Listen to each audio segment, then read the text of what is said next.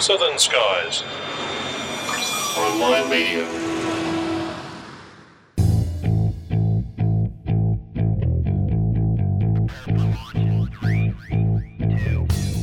This episode of Plane Crazy Down Under is brought to you by Jet Ride Australia. Be a Top Gun for the day in a Soviet-era L-39 jet. Visit jetride.com.au/PCDU for the fastest ride in the country. And Oz Runways, Australia's most cost-effective electronic flight bag for iPhone and iPad. Get a free 1-month trial today at ozrunways.com. Well, good day, folks, and welcome back to Plane Crazy Down Under, episode 96 of the program that looks at the world of aviation from an Australia-Pacific point of view. I'm Steve Vischer, welcoming you to this very special episode, and welcoming you, Grant McHerron. Hey, mate, how you doing? I'm very well, mate, and very much looking forward to this episode. Yeah, mate, it's been a good one. We've been organising it for a little while, and I think you pretty much fast-tracked the edit, didn't you, mate? Well, as fast-tracked as editing gets, mate.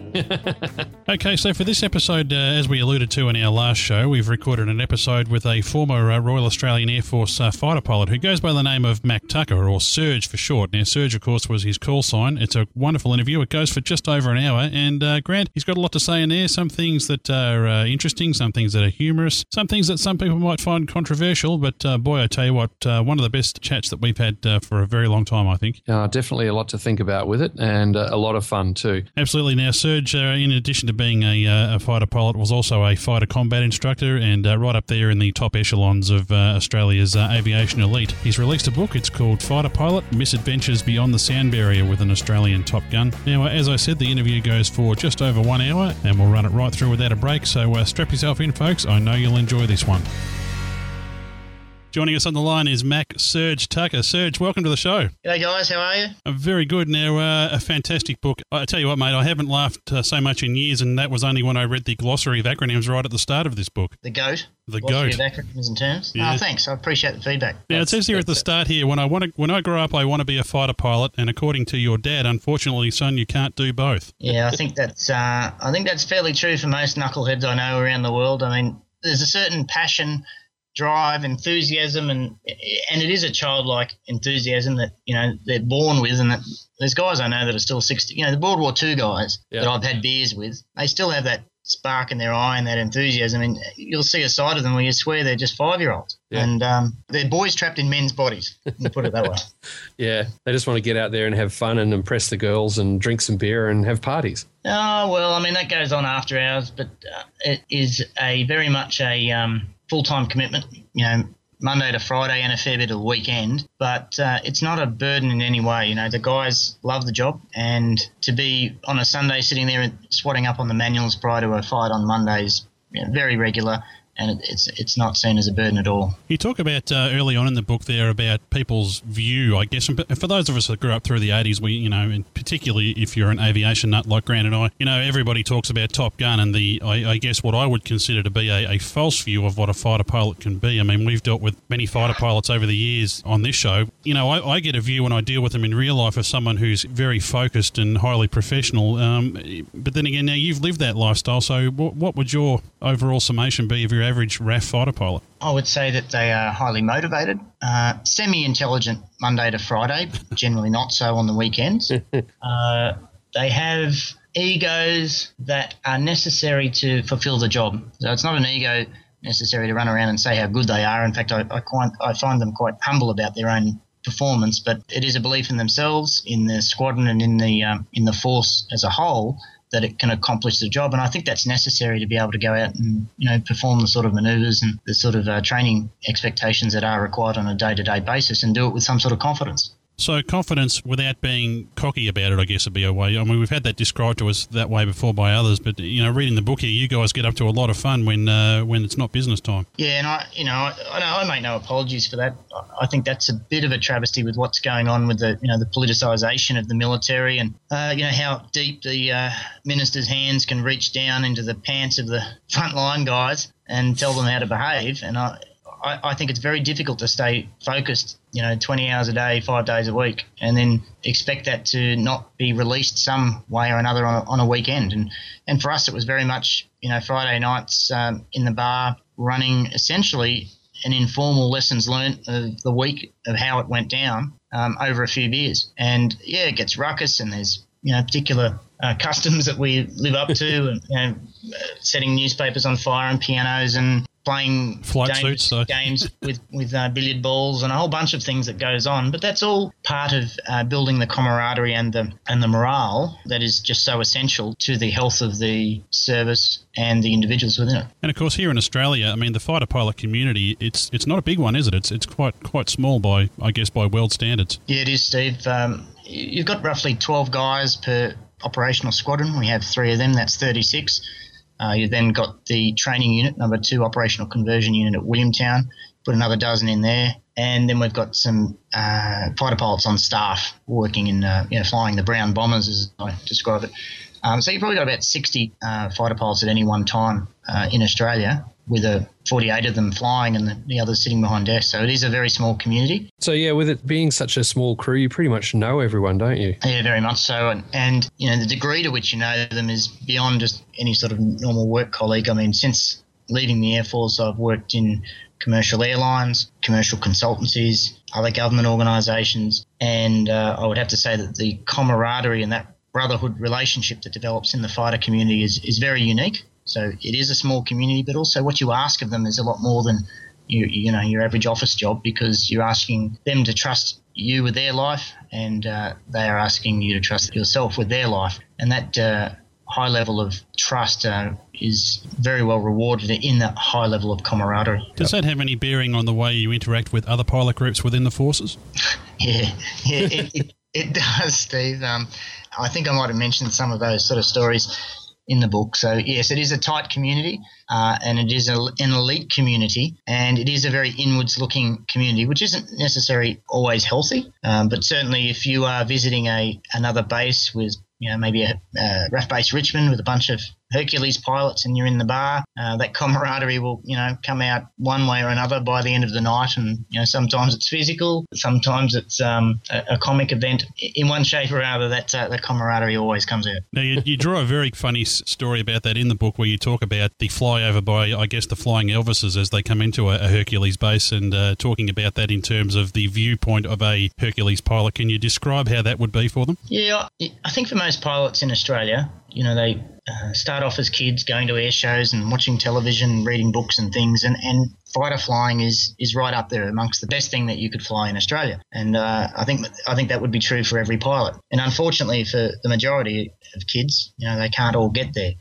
Fortunately for those that do get there, they're very privileged and they know it. And unfortunately for those who don't, there's often a unrealised passion or dream, that unfortunately for knuckleheads, depending on who it is, you can come off second best by telling someone that you fly fighters. And I mean, that even continued on to the airlines and in some of the other government organisations that I've worked in, is that actually admitting to being a fighter pilot can put you in a bad place because of the reputation that they have amongst those that haven't flown them.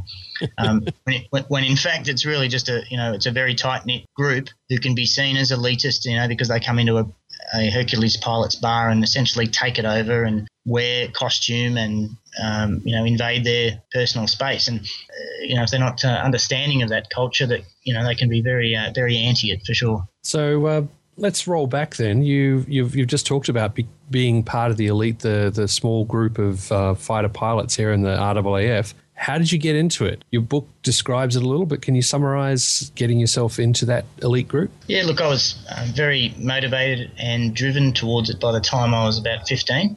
Up until then, my dad flew. He flew recreationally, and so I was with him on his knee, flying gliders and light aircraft, on his back flying hang gliders. Making models, reading Biggles, Reach for the Sky.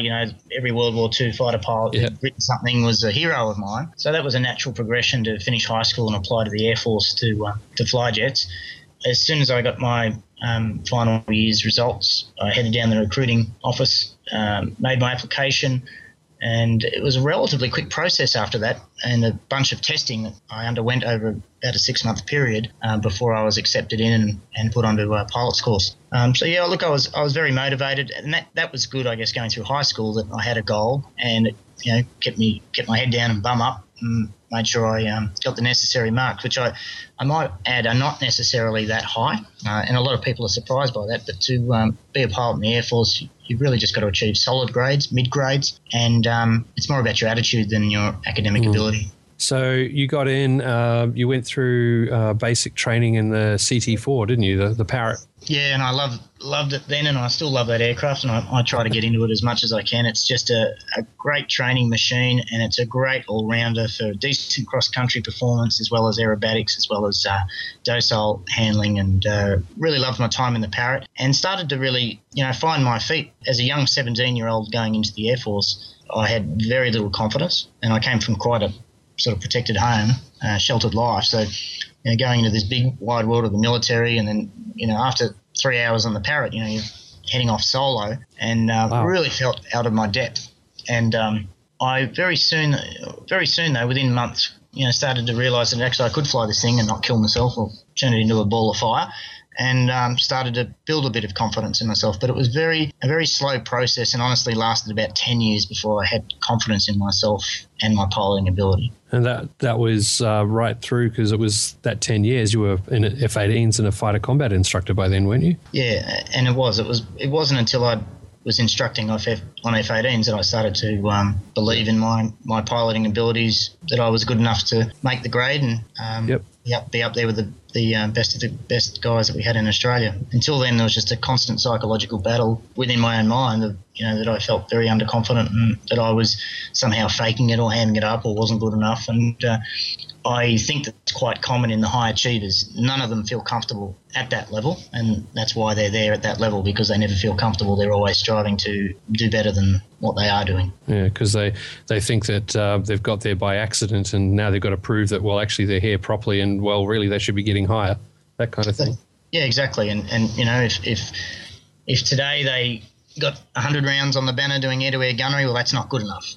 Yeah. Tomorrow it's got to be 110, and the next day it's got to be 120. So it's just a constant application for self-improvement, and I think that's pretty much a common trait across most knuckleheads. It can also be common amongst a number of other pilots that I've met who, while not knuckleheads, they're some of them are flying lighties and things like that, but they're always looking like they're shooting an ILS. Well, they're always trying to make it a perfect shot, or they're partaking in some of the games like flower bombing or circuit heights without instruments, all those kind of things. I've found a lot of the guys, they're really focused on just improving themselves, not just going out for a hit and a giggle like you might at a game of golf. They're the ones who are out there really playing the golf and trying to get better at it, that kind of thing. Yeah, absolutely, Grant. That constant drive actually is something that's innate in their nature. You see it in their profession as far as flying F-18s, but if you were to then go with them on the weekend and watch how they surf or watch how they play golf or whatever that is, they have a personality that's, it's almost like an OCD in a sense, a minor version of it, that they just want to do the best they can, and they'll apply themselves almost in an unhealthy way to do it.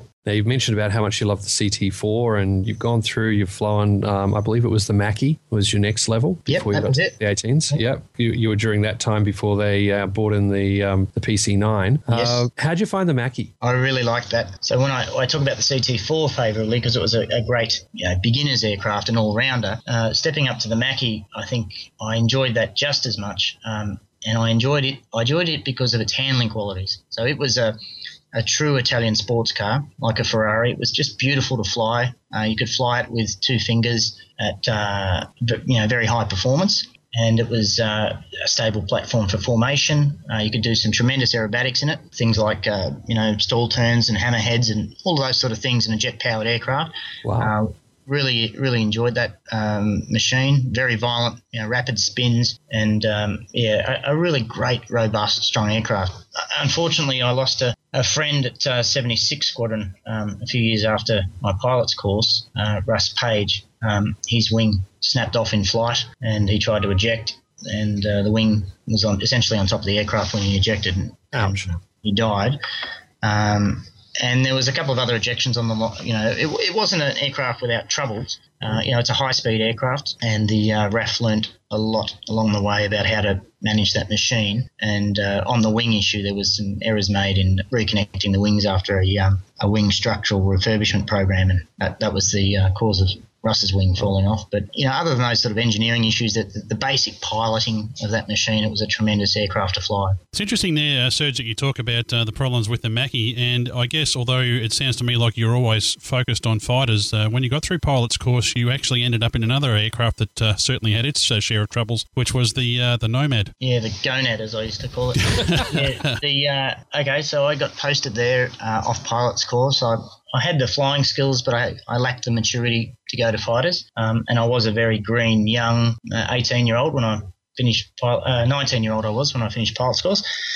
So the Air Force, in its wisdom, said, well, we'll send him off to Nomads because you can go to a crewed aircraft where a captain can watch him and he can develop his maturity along the way. And I found myself sent off to 75 Squadron, which had F-18s and had 2 Nomads, which were flown single-pilot IFR in the tropics day and night with 16 VIPs on board. So it probably was the exact opposite of what the 2FDS thought they'd do when they sent me to a crewed aircraft. The Air Force didn't operate them crewed. But that was great in a sense that I was thrown in the deep end. I was sent off for training, and the week before I was due to start my training, my instructor's tail fell off down in Adelaide. It was Dono, and he died, unfortunately.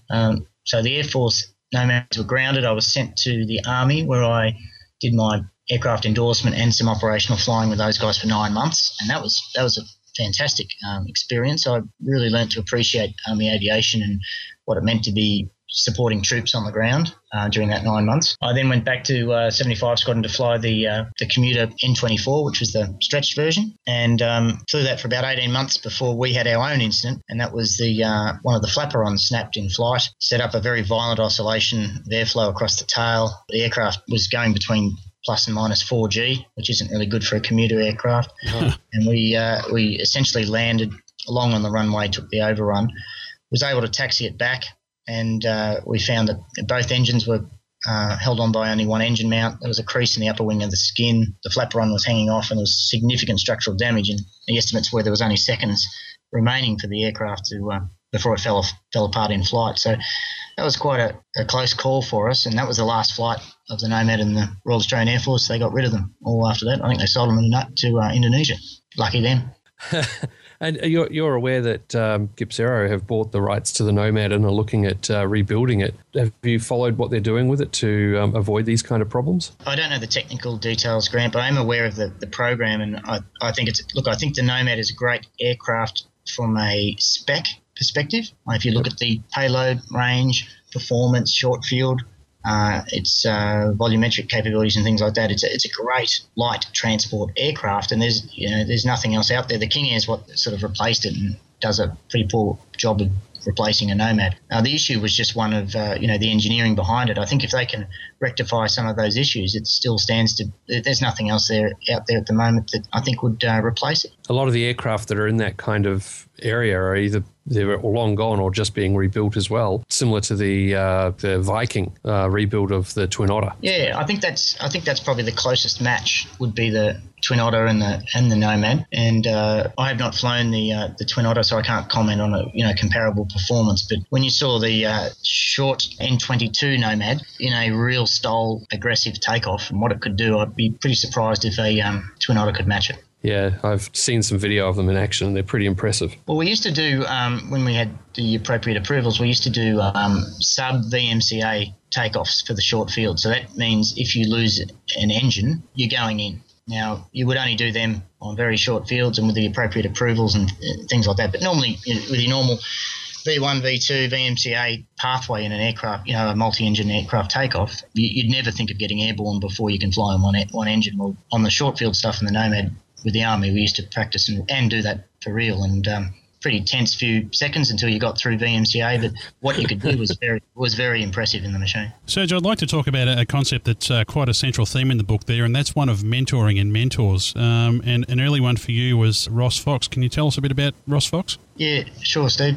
Look, Ross Fox was he was one of the penultimate golden boys of the fighter force. He had a real golden career.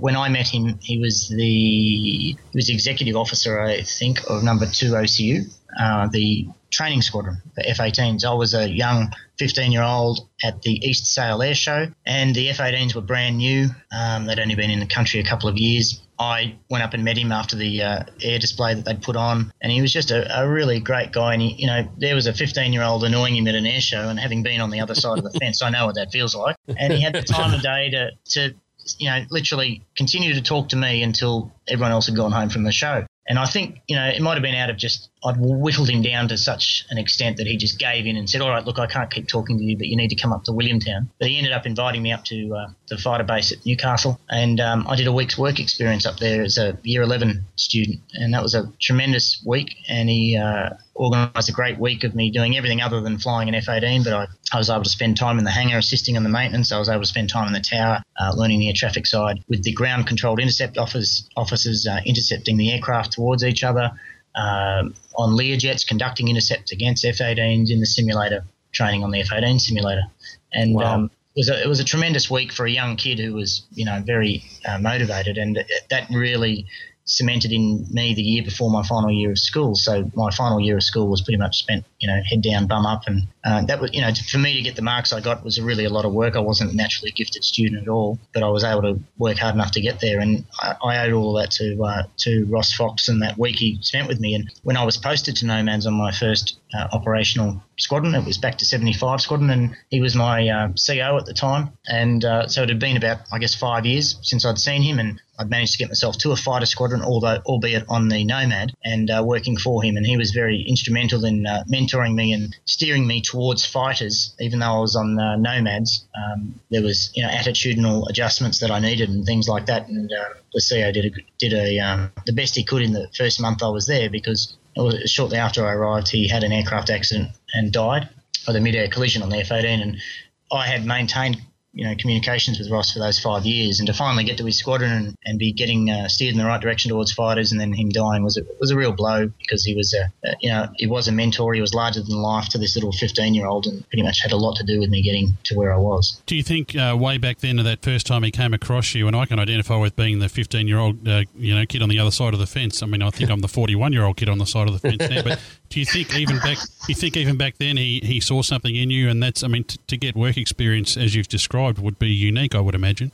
Yeah, look, it is fairly unique. And when I was on F-18s, I did it for 2 teenagers that had independently approached me. And one of them I knew at the time would never make it. He just wasn't motivated enough. And I think it was more about his parents saying, you need to go and do work experience. And the other one made it into aviation. I don't think he got to fighters, but I believe he got into the Air Force. And I continued that right through until after I left the Air Force, where I was conducting some ad hoc sort of motivational training and talking and things like that to kids that were interested in the Air Force. And I had one student there, took him up in a CT4, gave him some lectures, did a couple of trips with him on the basics of what the Air Force would be looking for. And I was just so rapt when the book was published. He contacted me and said that he was a flight lieutenant at 3 Squadron flying F-18s, and that I'd had a lot to do with motivating him towards getting there. So, yeah, what goes around comes around, I guess. I guess later in your career, moving on into FCI, I guess mentoring, within the RAF itself would become a very important part of your role then. Yeah, absolutely. And it's very, very instilled within the fighter community. So, and there's a whole culture there that's quite unique. I guess the best way to explain it would be in a debrief. A large force employment exercise might involve, say, 5 squadrons, and in one of those large sort of pitch black debriefs, at the cinema, the base cinema, you might have 50 pilots in that one room from multinational forces, all around the world, and lots of different squadrons, lots of different types. And in that room for that debrief, you might have an Air Commodore as the senior ranking Air Force officer. And we rarely have pilot officer fighter pilots, because generally the training regime on Mackies or Hawks now is just a little bit too long for pilot officers, the most junior officer rank, to get to fighters. But occasionally we get them through. And you can have everyone there from a 1-star Air Commodore down to a pilot officer in that one room. And for that, 1, 2, 3, 5 hour debrief, however long it takes, everyone is treated equal. And so whilst there's an Air Commodore there who is the senior ranking officer, for that debrief, he is, Warlock 4 is his call sign. And Warlock 4, why did you not get the shot into the bandits? Warlock 4, why didn't you get your bombs off? Warlock 4, you're a bit of a shit fight. And that's how that Air Commodore, and that Air Commodore will sit there and take it from the pilot officer on the chin and say, yep, I need to improve this, this, and this, and then break, go to the bar, and then back at the bar, he's sir, yes, sir, no, sir, and the pilot officer is saluting him. It's a very unique culture where everyone is, we call it a nameless, rankless debrief. And that mentoring is also an important part of the culture in the sense that the senior guys need to set the correct example in everything they're doing, whether they're at the bar or whether they're leading the formation or on the wing. And it's a culture that is very instilled and is formally debriefed. I failed a pilot, did not make it through Hornet course. One of the few guys I failed, and he failed because of attitude, not because of flying skills. He had the aptitude, he had good hands and feet, and he could have flown that machine, but he probably would have done a really good job of flying that machine into the side of a hill because he just had the wrong attitude. And that's part of that cultural mentoring where, just like Ross Fox had done with me, I'd been sent to Nomads because I had good hands and feet but a bad attitude, and he'd taken me under his wing and said, okay, you need to settle down here, you need to apply yourself here, put your nose down, bum up, and stop the carry on. But go to the bar on the Friday night, you need to let your hair down and you need to behave this way as well. So, yeah, very, very important. That cultural development of young kids is something I'm very passionate about and something I'm quite vocal about even today, and how the politicisation of the force and, the politicians putting breaks and regulations on the way commanding officers command their squadron and what that's doing to the actual warfighting capacity of the squadrons. I'm very passionate about that because I don't think you can have a bunch of robots effectively interact as a strong warfighting unit. You essentially need that human element to be binding them together. Definitely. You've got to really be able to gel. They've got to be able to think on their feet. They've got to be able to work without communications. If they're stuck out there and something's being jammed, you got to have people who can be autonomous, but not like a robot, as you said. And that means they've got to be human. They've got to blow off steam, and they've got to be recognised to have a few moments. Yeah, it's exactly right, Grant. And there's a lot of things that I think the fighter force does very, very well. One of the ones I think it does is it teaches guys how to think for themselves. So whilst there is a lot of procedures to start an F-18 and operate it, and there's a lot of tactical procedures to shoot missiles and drop bombs, and there's a lot of intelligence, etc., it's the art of war. The science of war is how you start an aircraft and how you get it to point A in space. The art of war is how then I am creative with the machine and with the tactics and with my wingmen and with the threats, with the sun angle, the cloud, etc., to win the fight. And teaching guys from a young age how to think for themselves is how you end up with 21-year-old guys running around in $50 million machines very safely. You don't do that by restricting them. You actually give them very long leashes, almost enough to hang themselves, and you mentor and monitor them very closely. But when I say very closely, you're not sitting there going, what are you doing? What are you doing? You're actually sitting there on their wing as an experienced fighter pilot, listening to every radio call he makes, watching him on the data link, watching his tactics, and then you're spending a lot of time with him after the flights on the ground and mentoring him. Yeah, you're not micromanaging, you're guiding. Yeah, very little micromanagement, although I think that's one of the negative things going on when I say micromanagement is you now have elected government officials determining tactics. Yeah, and things this doesn't work. No. So I think, but on the positive note is that I still have a lot of confidence in the fighter force's ability to teach very young guys how to think very quickly and on their feet about some very complex and dynamic situations. I guess along those lines, when we're talking about politics, when it pertains to the military, you do make some reference there when talking about your time spent doing exercises with the Navy and with the Army. There is talk there about the interoperability between the forces, and you seem to allude there that perhaps it's not as good as it could be in some cases. Yeah, look, there's interoperability is measured over a number of facets. You've got technical interoperability in how we swap zeros and ones, between data links, between services and things like that. But ultimately, it comes down to the cultural interoperability of how the people work together, because the data links will be made to work together if each of the human elements, or what I call the warmware in the system, operates properly together. And the cultures are very different. I'm not going to say any particular one's wrong or right, but they have advantages and disadvantages. And yes, I draw some blows at the Army and the Navy, the sister services, because they're the sister services and it's an Air Force book, so it's the author's prerogative to give them a hard time.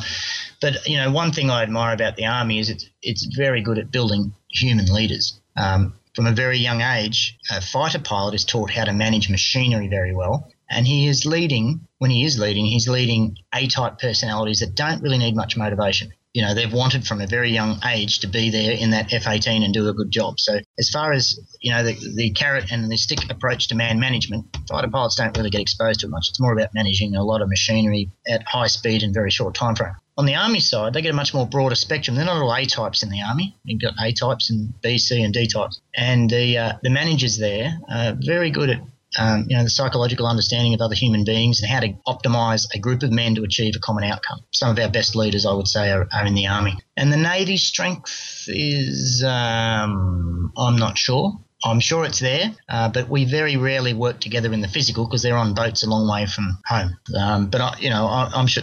Obviously, the maritime domain is their specialty, and I'm sure they've got a lot of strengths there. But generally, they were just green dots on the radar scope when we were working with the Australian Navy. There's a good story in there, Serge, about where you were on the bridge trying to explain to a midshipman how he might improve his what would you call it, using a brevity code to improve his communications. That didn't go down too well with the officer on the bridge. No, it was a young ice maiden. She was a very young sub-lieutenant, I think, and it was a training ship, and I was a young lieutenant at the time. And, when you've got, say, 36 fighters on the one frequency all talking about a lot of information because you've got bandits everywhere and you've got surface-to-air threats everywhere and things like that. There's a lot of communication that goes on. So we develop a ComBrevity code which allows you to take all of those complexities and dynamic things that you need to say and pass it in the least amount of syllables as you can. And we literally design the ComBrevity when there's a new piece of equipment and we need to talk about it, we'll look for something that's 2 syllables if possible to talk about. So to give you guys an example of ComBrevity, the transponder, which in the military is called an IFF, identification of friend or foe, is the code word for that is the parrot. And the TACAN, which is a piece of navigation equipment by which aircraft can reference each other's position or to a boat, is called your father. And so one of the best pieces of ComBrevity I ever heard when working with the Navy was, Shogun, we need you to strangle your parrot and chop your father. And that meant to turn off your transponder and shine your father, turn off your transponder and turn on your TACAN. But all of that ComBrevity, it's not so much about defeating anyone listening in on frequencies. It's all about minimum comm on the radio. And the Navy, they're like the other end of the spectrum. They've got 6 people driving this boat, which is all happening at 10 knots or something. It's not really happening at high speed. And they are chatting away like a bunch of monkeys. And it is, I don't know how they can think on the deck of a boat. Honestly, I'd have to leave. I was used to an environment where there's 36 fighters on the one frequency and you could all operate highly effectively and kill all the bandits and get home. And we had 6 people talking about one boat at the back of the Whitsundays, and it was just brain draining. Anyway, that was that's how the Navy operates. So I offered some advice on how they could cut down their chatter on the bridge, and I was promptly asked to leave the bridge. That didn't go down too well, but I was honestly just trying to help them. Well, have you ever been on the bridge for a shift change? Yes. Reminds me of airline flying. When you have a crew change on airlines, it goes on like that too. It's just phenomenal. I remember my dad saying one time an American bridge shift change was taking over, all very good. And then he was on a Kiwi Navy ship and saw one, and it was almost like something out of HMAS Bounty. The whole sing-song requesting permission granted and all this kind of stuff that went on. It was quite fascinating. Oh, yeah. I allude to that in the book. It was very eye-opening for me, and it sort of made me aware of why we were so successful against multi-axis, multi-aircraft high-speed attacks against these ships, because, they wouldn't finish the first sentence and you would be overhead with 12 laser-guided bombs and they're still trying to talk about the fact they've seen you, Well, that is it. Well, if they see you at all, as per one of the chapters in the book. I should quote a very interesting paragraph from the book here where it says, they like to think that their small, aged, overpriced and strategically irrelevant fleet can use some sort of Klingon cloaking device to defend itself against multiple off-axis, low-level supersonic precision-guided attacks. I guess ignorance is bliss. Hilarious. Yeah, well, that was it, because they're all very convinced that in a shooting match, they'd be here on day 150 of the war, when from our perspective, it wasn't going to last more than 150 seconds.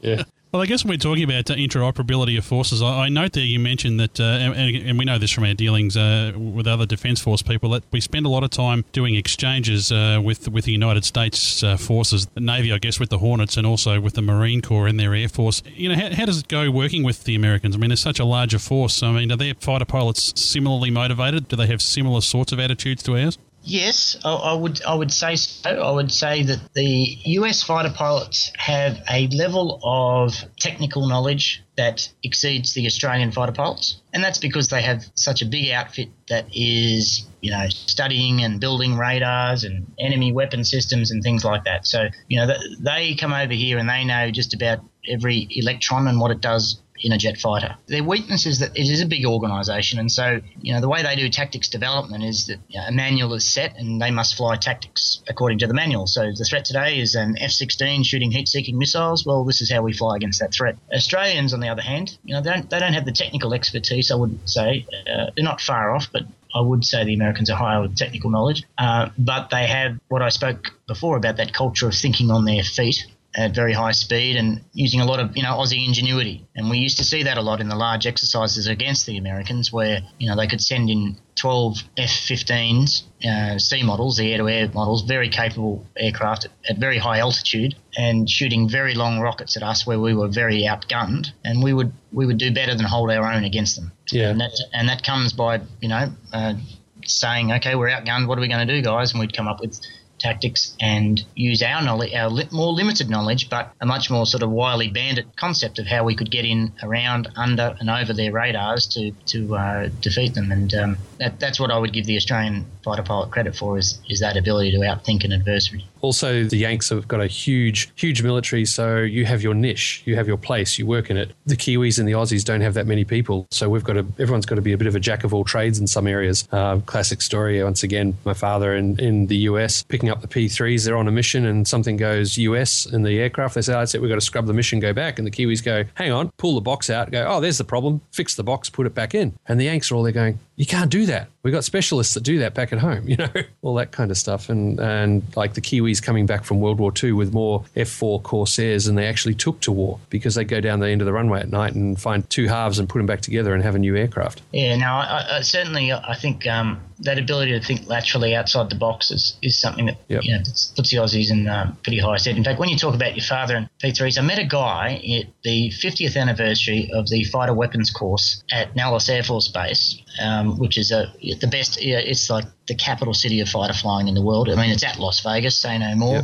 But it's also just, the highest population of fighter pilots and the most violent bar games you can have. And I mean, their bar is just a fighter pilot heaven. It's phenomenal. I mean, they've got an ejection seat you can ride into a pool of beer and things like that. It's phenomenal. And I was there for the 50th anniversary of the course. So you can imagine this was a big night. Yeah. And I met this guy who had flown in Australia on P2 Neptunes, predecessor to the P3. Yep. And he recounted to me a wonderful story about how he was flying during the Cuban Missile Crisis, and the missions were so long that they couldn't get there with their normal supply of fuel, which is a lot in a P2. So their configuration was 8 underwing mines, 4 on each side, and in the bomb bay, the belly bomb bay, was a large longitudinal fuel tank. Next to that was 2 electric torpedoes, and they needed to carry that fuel bladder to get out to the embargo site. And this guy was telling me how they had the briefing from the operations officer who said, now listen, you're well over takeoff weight. If you lose an engine, there's no way you can fly on one engine, so just look ahead and crash visually. And he turned to his co-pilot after start and he said, now listen, that bullshit about the operations officer about we're throwing this bird away if we lose an engine is just horseshit. What you will do is you will press that button there to jettison the underwing stores, you'll open the bomb bay, and you'll jettison the bomb bay contents. And the co-pilot said, yeah, no worries, skipper. Anyway, sure enough, a couple of days into this operation, they had an engine failure shortly after takeoff. And he turned to the cowie and said, now jettison the stores. And the cowie jettisoned the underwing stores and he jettisoned the belly stores. And a few seconds later, he started to get a vibration through the airframe, a very low frequency but violent vibration. Boom, boom, boom, coming through the whole airframe. And he just couldn't work out what was going on. And he looked across and he could see that the cowie had failed to open the bomb bay, but he had jettisoned the stores. So the fuel bladder had dropped and burst. The electric torpedoes had dropped into the fuel and fired up and were swimming in the fuel and hitting the front bulkhead, but they couldn't build up enough inertia to set off the inertial fuse. But they had live torpedoes swimming in fuel in the belly of the bomb bay, at which time he promptly leant across, opened the bomb bay, jettisoned the stores, and they got home. But just amazing. And those old guys, when they tell stories about how they approached flight safety and the development of flight and everything that we take for granted now with our safety procedures, and I often remind students of mine now, and since I've been instructing, that all these procedures that we have in place, you've got a better chance than not that that procedure, blood has been spilt to learn it. So don't you go, trying to not do it. You make sure you follow that procedure, because every little procedure, there's a lot of blood spilt in those former years of aviation development to get to where we are at the levels of safety we take for granted now. Well, if you talk about professional development amongst the fighter pilot community and talking about US forces, we've spoken over the years, and in fact there was a highlight in Australian Aviation magazine just this month actually about our pilots going across and flying the F-22 Raptor. How important is that in your mind, flying over there on exchange over in the US with their forces, and particularly with such a high-tech aircraft in terms of our Air Force today? I think it's essential, Steve. In fact, the previous guy was an old student of mine, and the wealth of knowledge that they bring back. Now, whilst we have the F-18 and we now have the Super Hornet, and they're not F-22s, a lot of the advanced tactics and technologies and things that those guys come back with is the sort of stuff I was just talking to about how the Americans have a lot of technology and they have a higher level of technical knowledge. And so they bring that back to our fighter force, and we start to incorporate that knowledge in the tactics in our development, and is absolutely essential to keep Australia at the cutting edge. Even though we may not have the most capable fighters on the planet, compared a Super Hornet's very good, but compared to an F-22, it fades into insignificance. It's that knowledge of that high-end stuff that allows those Super Hornets to be employed well above Super Hornet capability. And when we have the, obviously the F-35 is still on the cards, I guess that's the ultimate goal when the F-22 is not coming here, so it has to be the F-35 in the future. Sadly for Australia, I think, is my opinion. But I'm not a big fan of the JSF, and I do that purely for kinematics. And, if you go right back to the BE-2 and the Sopwith, Camel, everything that we've ever had in the Air Force, and you plot a kinematic plot of those about how tight they can turn, their radius, their speed to height, P sub S, all the things that are important to fighter flying, we'll see a constant line of advance as we went from box kite to monocoque construction to jet power to forward-firing ordnance to radar-guided ordnance, longer missiles. And the whole time there's a truth in warfare that the long sword beats the short sword, or the long bow beats the short bow. And in fighter flying, the long bow and the long sword is about kinematics, how fast you can get your machine to launch that missile or that bomb. And with the JSF, we've actually gone backwards from the current F-18. It cannot get to the speeds that the F-18 can to deliver a long weapon. So it has stealth, and that's a great capability. But if it is compromised, the stealth, you then rely on kinematics. And it's not going to go well in kinematics. It's the same physical length as an F-16. It's the same wingspan as an F-16. But now I want you to go 3 times the fuel capacity, add some internal bomb bays, and you've got a flying guppy. And that's why it's a basic physics equation why I'm not a fan of the JSF. Now, we're signed up to it. I know the Aussies will do the best job to incorporate it and make it a great capability. But if it ever came to a slinging match between a high-performance aggressor that could climb higher, shoot longer, shoot faster, and our stealth capability was compromised, it would be a really bad fight to be in. Yeah, there are indications that stealth capability has been compromised in some ways. So it's not guaranteed proven, but it's going around that the Russians and the Chinese have got radars that will bypass that stealth, apparently. Yeah, well, one of the maxims in warfare is that for every counter, there is a counter-counter. So in IR missiles, for example, the AIM-9 Bravo was first brought out in Vietnam, and then they brought out flares to defeat that missile. And then we brought flare rejection technology that could recognise the flares. Then they bring out special flares that can't be rejected. And this counter continues on, and that's a maxim of warfare. Now, to say for the life of the next airframe that Australia buys, which is on average 40 years, we will own the stealth space, I think is a massive oversight on our behalf. And again, what's my basis for saying that is what brought stealth about was the ability to solve the Maxwell's equations, and supercomputers brought that ability about. Well, guess what? We're not the only people on the planet with supercomputers anymore. No. In fact, if you look at where computing is developing in the world, it's all developing in Asia. And the ability to solve those equations and come up with stealth is no longer our domain. It's a shared domain. So if I have a shared domain, I want to make sure I've got the best kinematic capability, and unfortunately, the JSF, we're going to lose that. I guess a more general saying would go along the lines of the better the mousetrap, the smarter the mice get. Yeah, that's a good one. I think that's applicable. The ability for us to fight in we've had camouflage before, yeah? Mirage had camouflage on it. We paint the top green, the bottom blue and grey, makes them harder to see. But when you're seen, comes down to how well you can fight. Yeah. And JSF will not fight well. And that's not classified, and that's just physics. So in a perfect world, if not the F-35, what do we do? Go back to the drawing board, or is there something else that would suit the RAF, do you think? Look, I think the F-22. I think that platform is kinematically It's a greater extension from the F-18.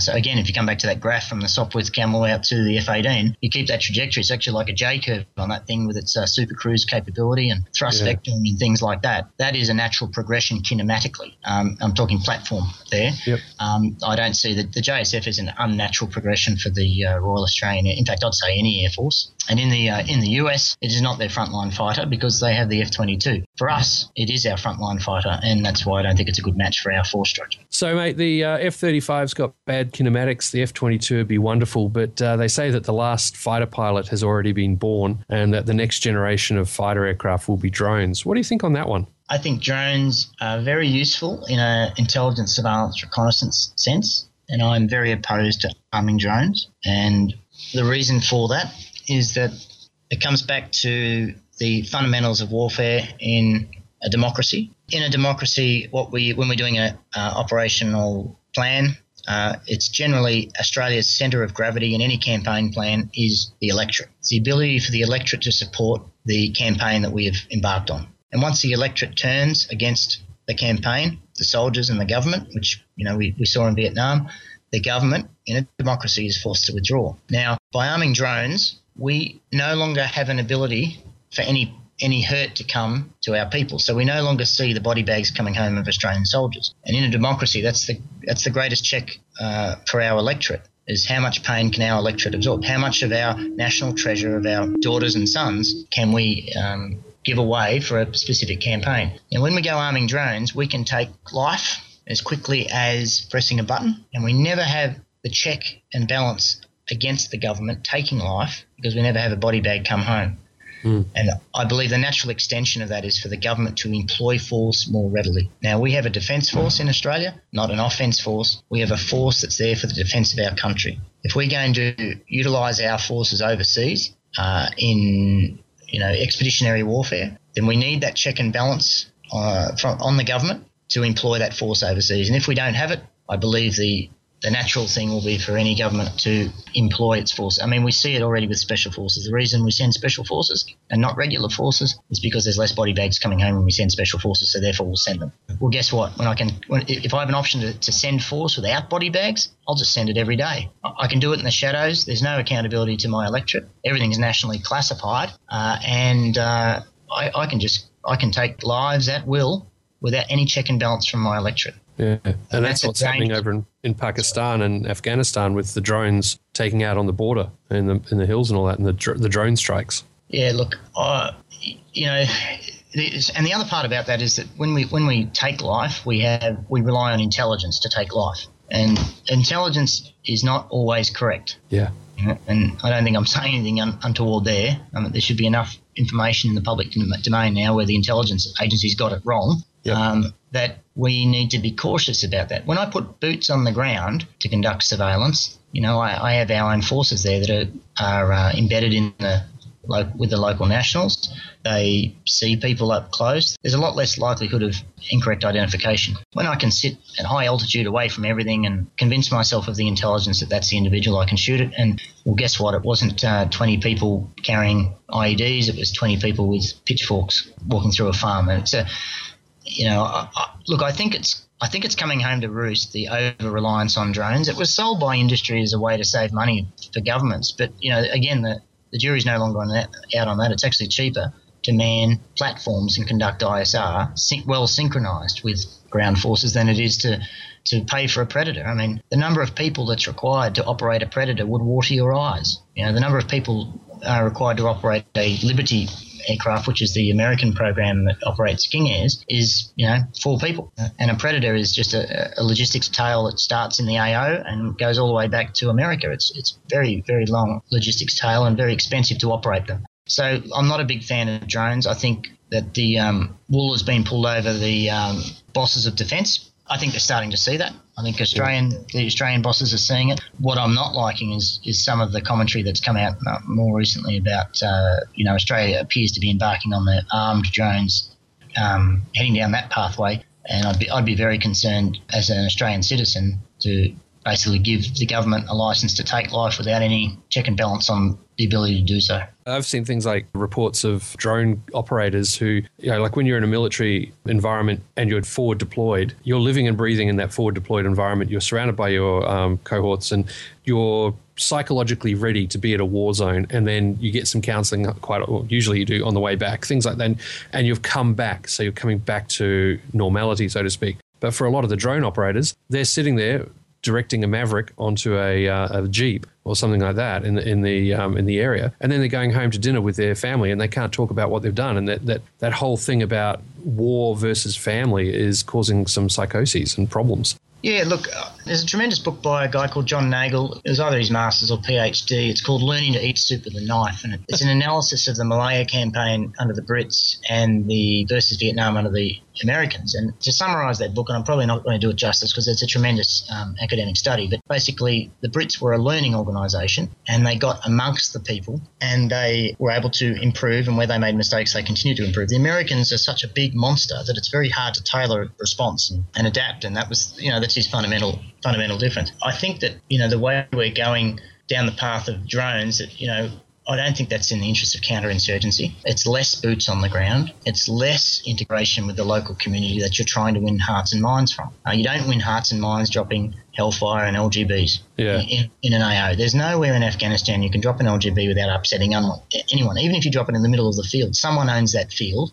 And with their local culture, you've offended them massively, and they're going to be against you. The Hearts and Minds campaign needs to be a lot of boots on the ground, and needs to be a much more serious commitment. I don't believe the political commitment Australia's made is really going to significantly win a counterinsurgency campaign of the magnitude that is Afghanistan. Yeah, the Afghanistan situation is just enormous, and it's a whole new Vietnam. And the tiger's by the tail, and if we let go, it gets bad. If we stay there, it gets worse. So it's you've got to commit a lot in there, and it's just really complex. So I don't agree with my personal opinion is not to pull out. I believe our personal opinion is to get serious about it and fix it up.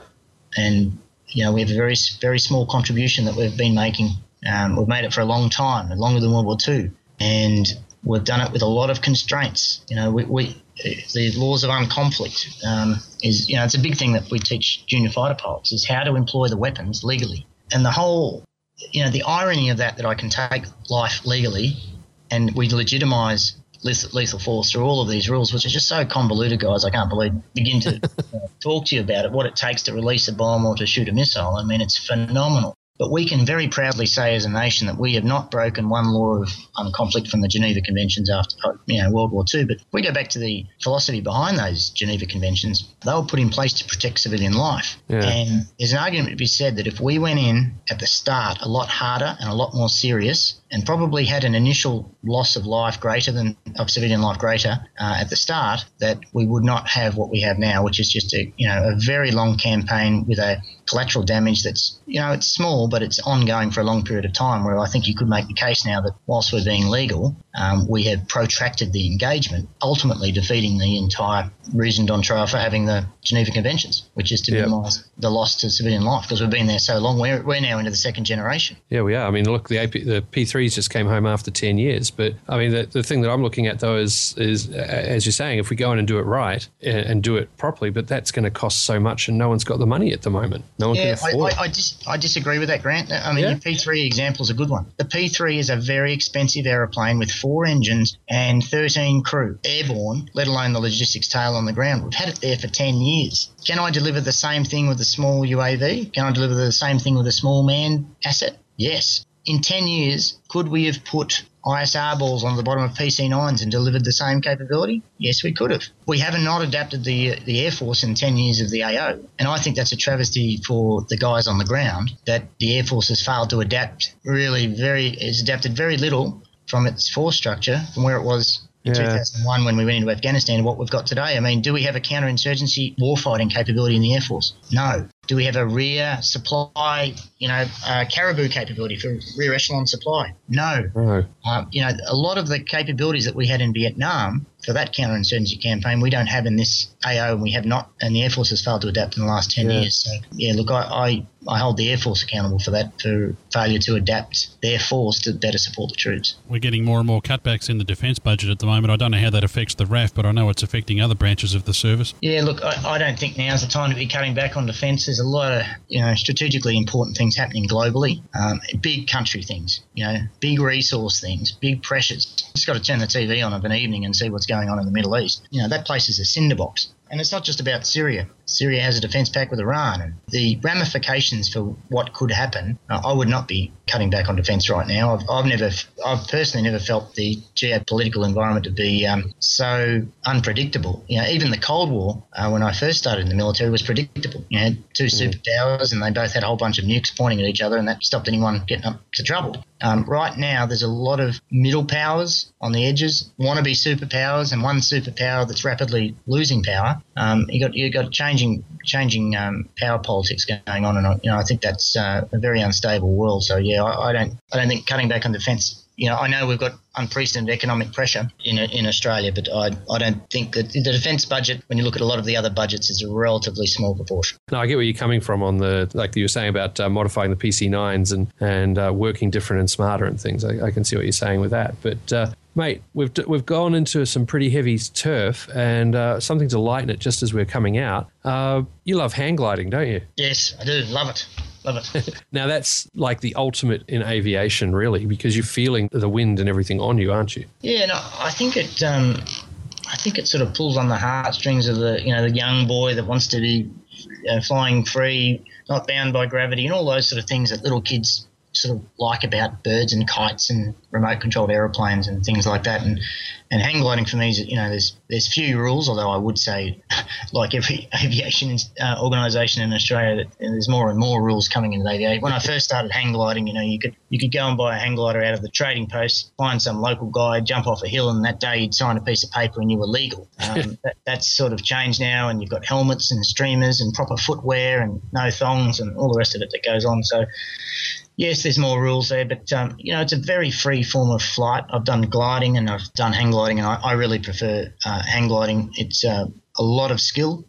It's a sort of flying where you get a lot of satisfaction from getting it right, and when you get it wrong, it's pretty much QED. Work it out. I love hang gliding. It's something I'd love to do. I fly balloons. I've done some gliding, done fixed wing, things like that. I just really love to give hang gliding a go one day, and I think there's some folks doing tandem with that. That's really the best way to get into it now, is to go and find a tandem school and jump off a hill, and they'll let you. They'll do the takeoff and handover, and they are relatively easy to fly. Upstairs, in the words of Orville Wright, it would appear that alighting upon the earth is far more difficult than leaving her. Yeah. Well, in the words of Douglas Adams, the art of flying is to throw yourself at the ground and miss. Yeah, exactly. Yeah, no. So it's just when you come close to the ground with a hang glider, you really, got to be extra careful. But the upstairs stuff is very relaxing and quite easy. Serge, you've done everything in the Air Force. As you said, you've been right at the top end of the elite part of the service there. Going from that world into the world of commercial aviation, how hard is it to transition from flying a fighter jet to flying an airliner? The multi-crew thing takes a bit to get used to, as does the proceduralisation of flying, or lack thereof. So what I mean by that is that in the fighter force, we teach a patter to the students, which is learnt word perfect.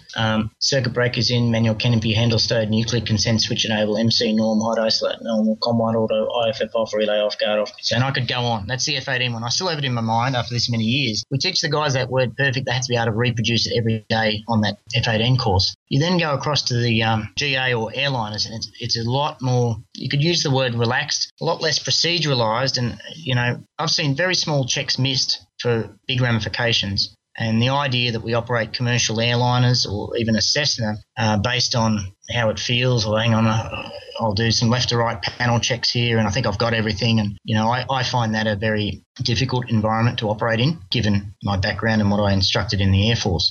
I also, having seen both, I think I would absolutely say that having a very proceduralised approach to flying is a much safer way to do it. And let's face it, when you've got 19-year-old guys running around in F-18s that are highly complex machines and they're doing it day in, day out very safely with very few incidents, I think that's a testament to how good that form of piloting is. And, so when I first got to the airlines and they didn't have any procedures, they said, okay, we're going to fly down and do this ILS. And so what you do is you couple the autopilot here, you capture the localizer here, you're on glides, you capture the glide slope, you set flap here, and that was the demonstration. And now you've just got to replicate that without any sort of rigid comm between the left seat and the right seat, a timeline based on altitude or a timeline based on range to select, flap, select gear and things like that. It was very much howdy-doody, I found that very difficult to go to.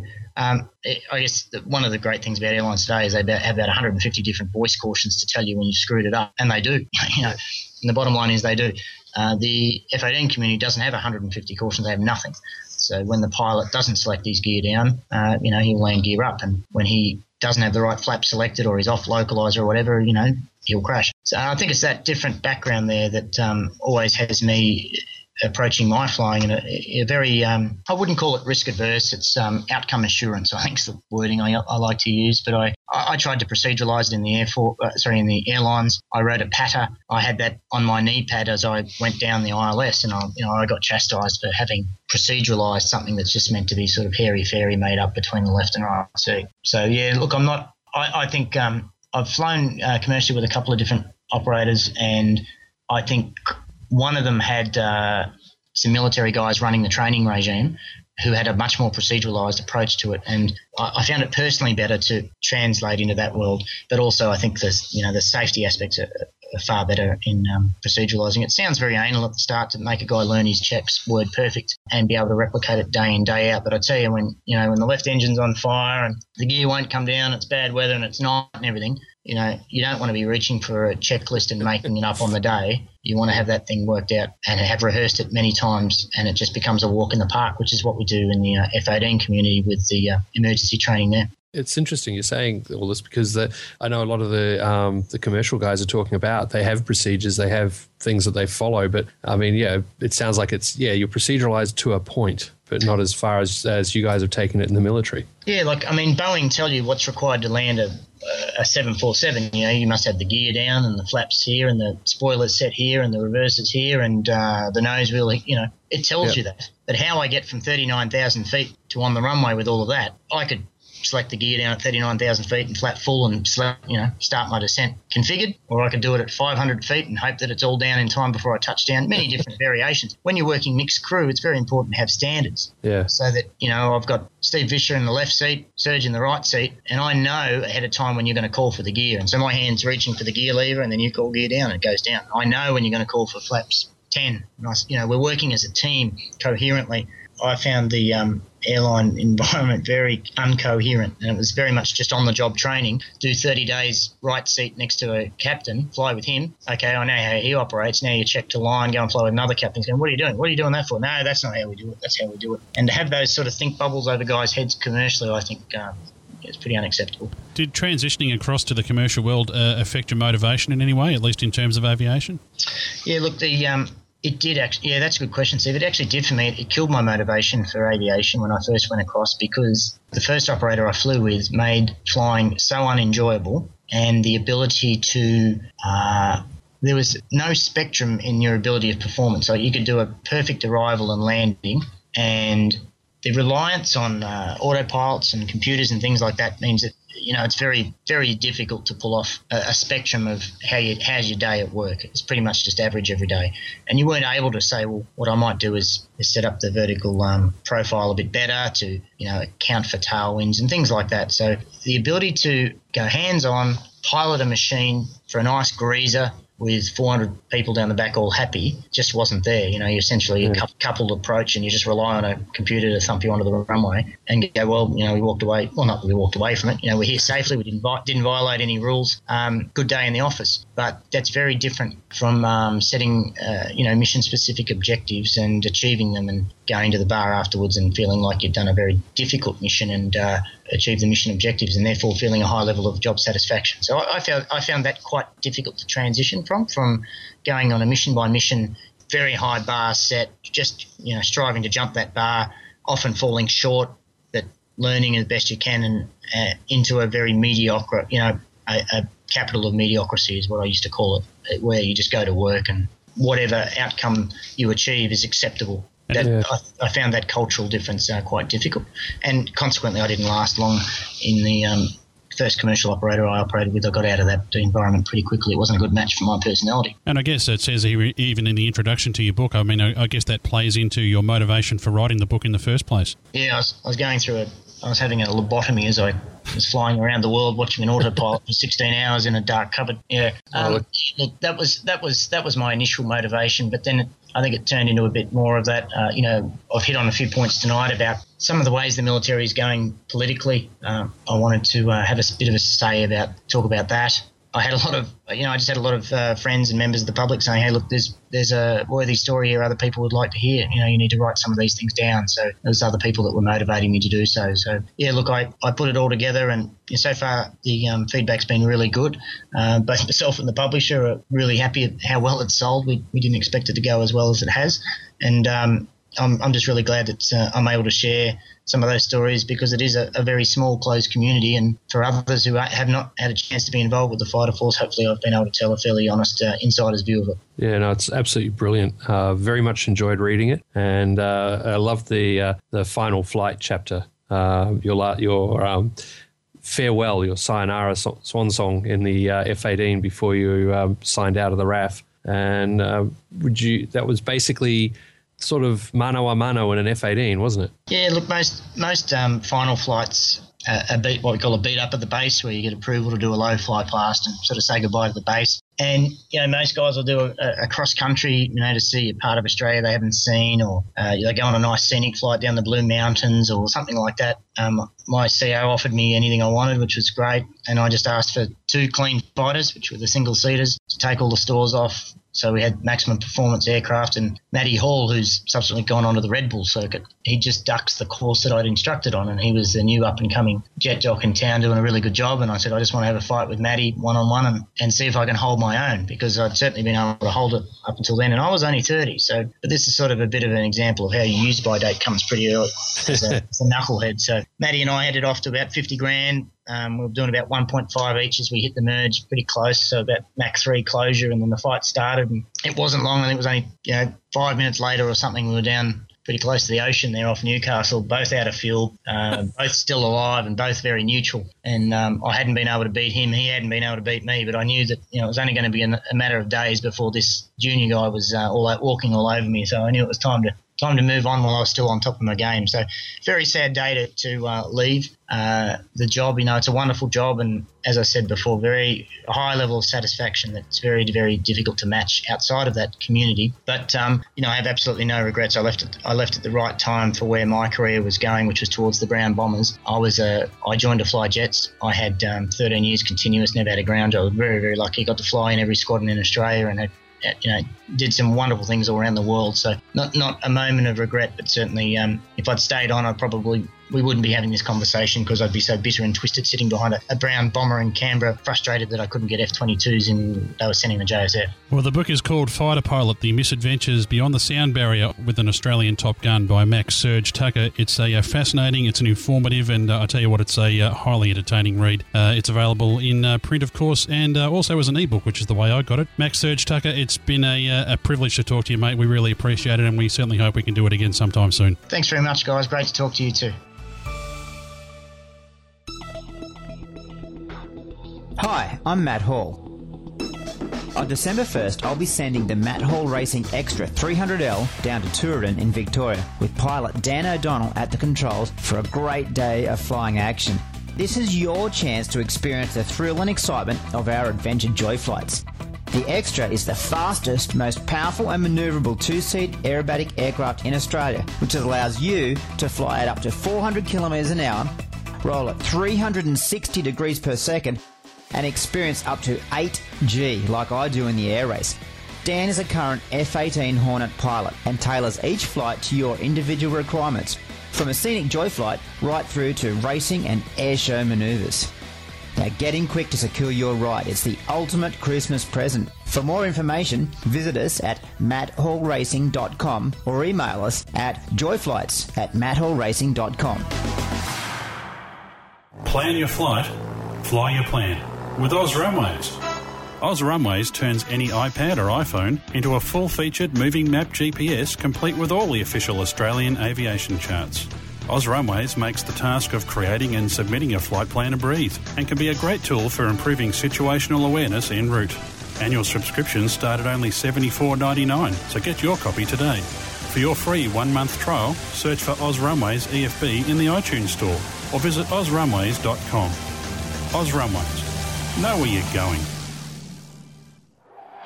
Want something different to talk about on Monday? Get yourself a Jet Ride gift pack and tear through the skies at 900 Ks with Australia's ultimate jet fighter experience. Be Top Gun for the day. Go to jetride.com.au/PCDU or in Australia call 1300 554 876. Hi, I'm Angie from Oz Air Services.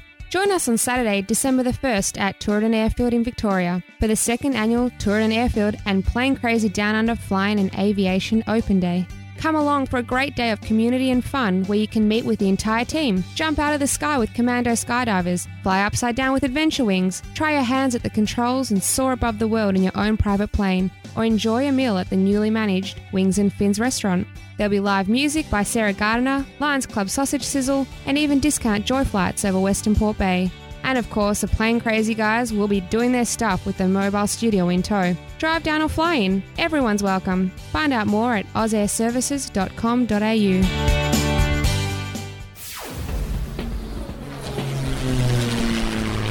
Find this and other great shows at the Aviation Media Network. thevoicesinyourhead.com.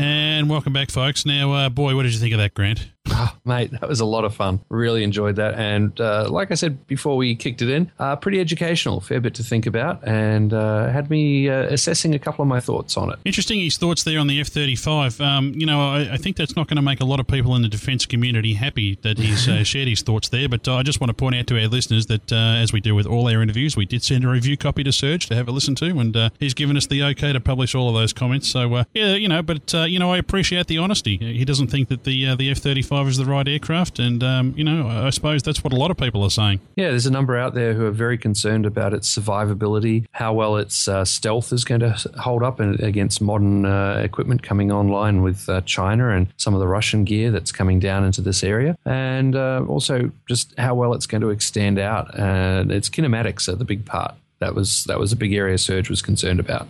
And the other thing I picked up on there was Serge's interesting thoughts on the Navy. Now, don't hate us, any of our Navy friends. Yeah, that does come through in the book quite well, doesn't it? Yeah, now, of course, I don't know. It's a very honest account there, and as he said, everybody's got their strengths. I think it's more the point that Serge didn't have a lot of interaction with the Navy, as he said there. But, some of the comments there, I thought, gee whiz, anybody that has anything to do with the Navy here might not like that too much. But like we said at the front, it was going to be a little bit controversial. Well, it's a good chance for some of the Navy guys to get in touch and come on the show and have a chat with us about it. Now, almost unintentionally, actually, with that interview, we sort of moved away from the book. There's a lot of things that were discussed there in that interview that aren't talked about in the book, but he does touch a lot on his love of hang gliding and talks about some really interesting adventures that he has there, self-launching there off the beaches, I think up in northern Australia somewhere, or it might have been over in the west, I'm not sure.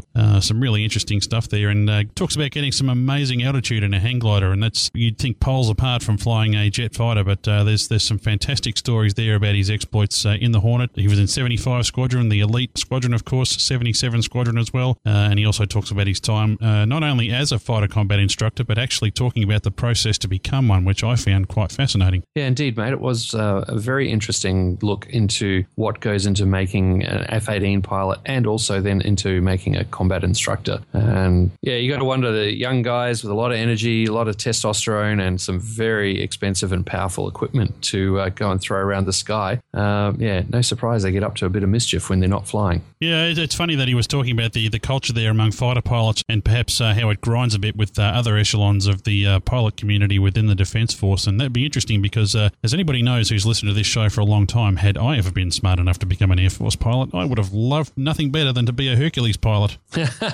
Yes, that big transport aircraft that you love so much, but it handles pretty well. It's pretty sprightly. Yeah, I hope I didn't mention that to Serge, did I? I might have cut that bit out.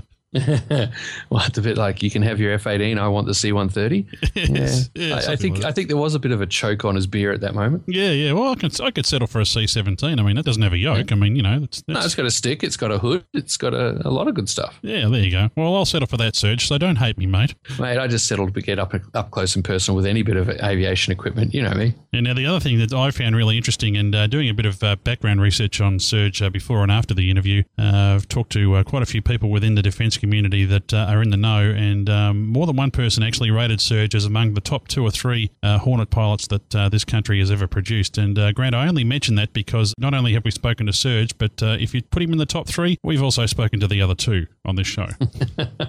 And I think I can name names on that one, can I? Yeah, you probably can, but we won't. This is Serge's episode, and we'll just leave it at that.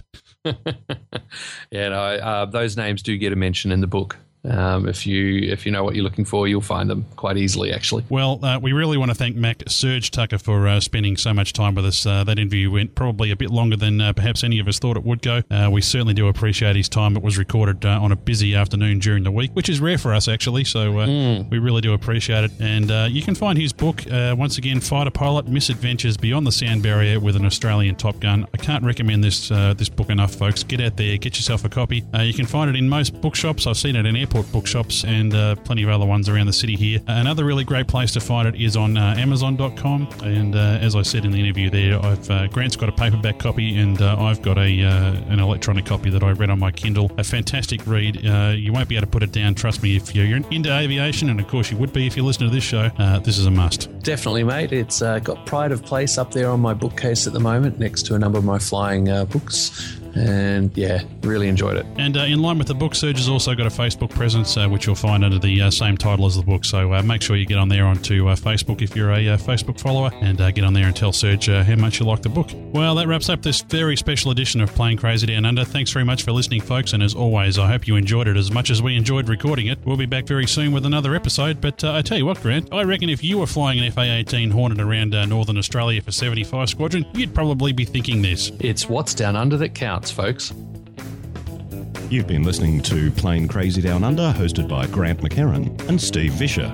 You can follow us on Twitter @PCDU, and for more information about the team, feedback, storylines you'd like us to follow, and any advertising inquiries, go to our website, planecrazydownunder.com. Plane Crazy Down Under is a Southern Skies online media production. The kind folks at the Department of the Bleeding Obvious have asked us to make this statement. The views and opinions we present in this podcast are ours and do not necessarily represent those of groups we work with or are associated with, although we think they probably should. We certainly don't claim to be experts, we're just opinionated enthusiasts who are willing to comment publicly on the world around us. This show is intended as entertainment, and any education that may occur is purely coincidental. As with anything in life, it is your responsibility to determine what does or does not work in your situation and to seek out suitable guidance and/or instruction. This podcast is released under Creative Commons non-commercial by attribution license. For more details on this license and our contact details, please visit our website at www.planecrazydownunder.com. Thanks, folks.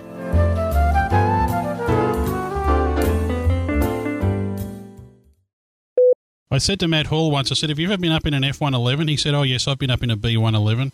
And I think your description of it was fairly similar. I hope you haven't listened to our F-111 episode then. No, it's all right. It's all right. I'll hold nothing against you guys. I just will hold it all against those pig guys. You can hold it against me, mate. I drive trains for a living, so it's, Do you? Now that you've got these helmet-mounted queuing systems, they could be looking over to the wrong side, scratching their nose, and take out the wingman. I mean, there are F111 guys. I doubt they're looking the way they're going. They got a navigator next to them. They got to look at or behind them now. They must really screw with their minds. They can't look across and have a chat.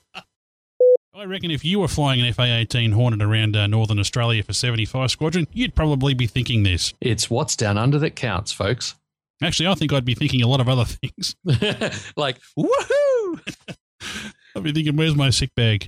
Oh, you big wood. You know what I'd be thinking? I'd be thinking, why did I put in for jets when I could have been a Hercules pilot? Oh, my God. Yeah, okay. You go get the Herc flight. I'm angling for the F-18 ride. Oh, God, Serge's never going to speak to me again.